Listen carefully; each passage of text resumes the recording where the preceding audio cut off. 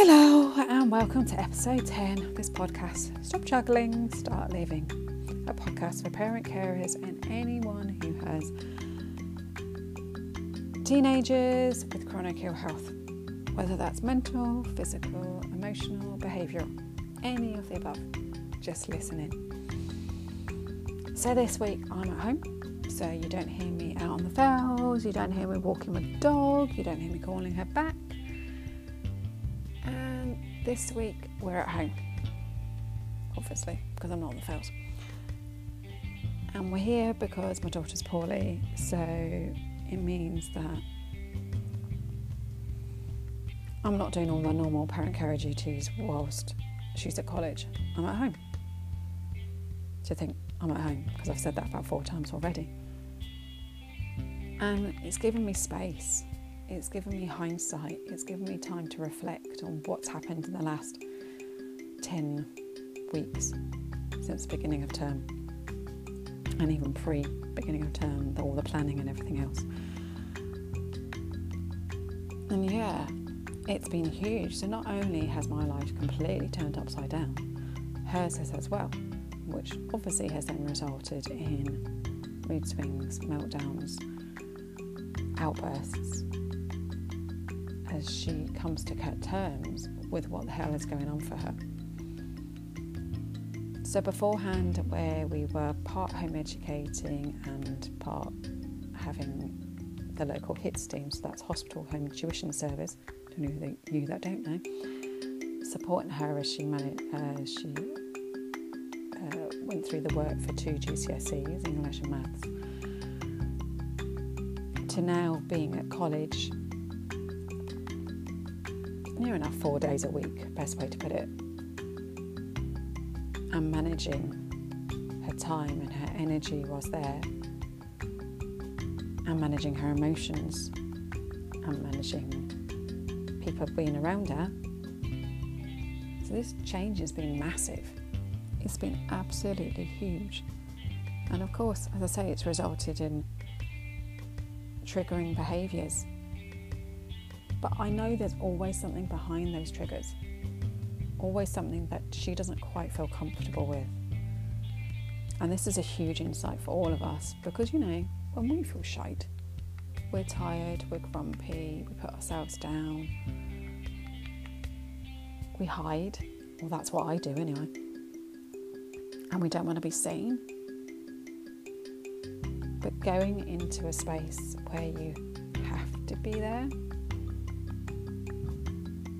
and forcing yourself to do something you don't want to do, that's hard. But I'm all for giving our teams self-help tools, simple self-help tools that helps them to regain control of what's going on for them and be able to live their lives as calmly as possible.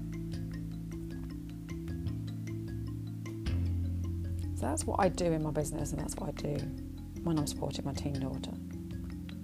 But on the flip side, what I've done for myself is, I've been walking every day, and you know that because that's normally where I record my podcast. But actually the other things that I do for myself, I've dropped. So I've dropped those balls. So things like journaling, being aware of what's going on for me, planning what's happening in my personal life and my business life, yoga, meditation, planning my meals, something as simple as that. They've all fallen off by the wayside as I've tried to commit to my increasing parent carer role, which has meant that instead of putting myself first, I put myself at the bottom of the pile again. And I hadn't realised this until I've been at home. Oh yeah, the other thing I have completely missed off is boundaries, because being with your teen daughter 24/7, of course we're in the hostel together. Okay, yeah, she's at college, but we're in the hostel together. And because we're in a hostel, it's an open space. It's not a private space where you can go to your own room and retreat. We share a room. And she wants to be with me. So that kind of boundaries and that space where I have myself and what she has for herself is completely blurred. Although we do give each other the space, we give each other time for ourselves, we put headphones in or whatever, it's not the same as having your own safe space where you go to reflect, where you go to figure out what's going on for you, where you go to just chill and relax. It's not the same. So yeah, having the space at home to figure out what's going on for me and what's going on for her is huge. And I just want to say to you guys that are listening to this that there are going to be times in our lives when we juggle so many balls that we end up dropping the few about ourselves. But if you're aware of what you're dropping, then you can make that change. You can make that switch to put yourself first again, to look after yourself and for giving yourself that time. So even if it's only 5 or 10 minutes a day to sit on a bench, I would say sit outside in the sun. It's blinking cold out there right now, but the sun might be out. I know it's dark, sit in front of the fire. Do something creative, connect with yourself. And really feel your heart sing for you making that space for yourself.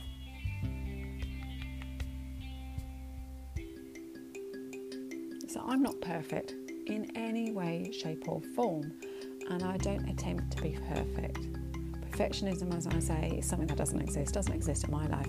But actually what I've realised in the past few days, weeks, 2 people have mentioned it recently and I've gone, I wonder if I am. I'm a bit of a perfectionist in my business life.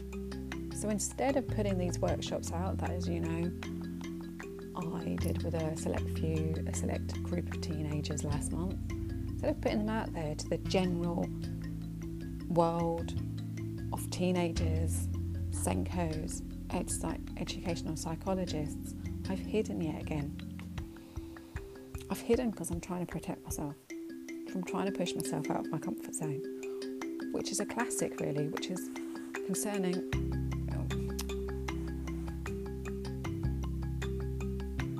which is a classic, as this is what my workshops are about. So my workshops that I trialled with my teenagers are the same that I use with my mums, and they are all about pushing yourself out of your comfort zone and doing things that connect you with who you are. So again, another huge insight that I have been hiding behind and faffing, procrastinating, distracting myself, doing anything else but what I need to be doing. I believe in the transformation of my work. I believe that it is so needed out there by our teenagers and our mums. Simple self-help tools that help you to regain control of your life, that help you to lower your stress levels, that help you to feel calm even when the poo is hitting the fan, even when things are going on way out of your control, like everything going on in the world outside right now. If we can connect to ourselves and put ourselves first, me included, to make space for ourselves, then we can make those changes. We can turn those little baby steps into things that really transforms our life. And even just saying that out loud, that is huge. And that is me. That is what I'm about, both personally and in my business. So this is why I come on here every week to talk to you guys, because it's important. It's important for us to consider our needs. It's important for us to put ourselves first. As if we don't put ourselves first, we don't have the energy to focus on our teenagers and their struggles. We don't have that headspace. We end up faffing, distracting ourselves, procrastinating, any other word meaning the same thing, from putting ourselves out there, from making that time for ourselves. that's possibly how I'm going to end it this week. I'm just going to say, make time for yourself each and every day. Doesn't matter how long, just make that space.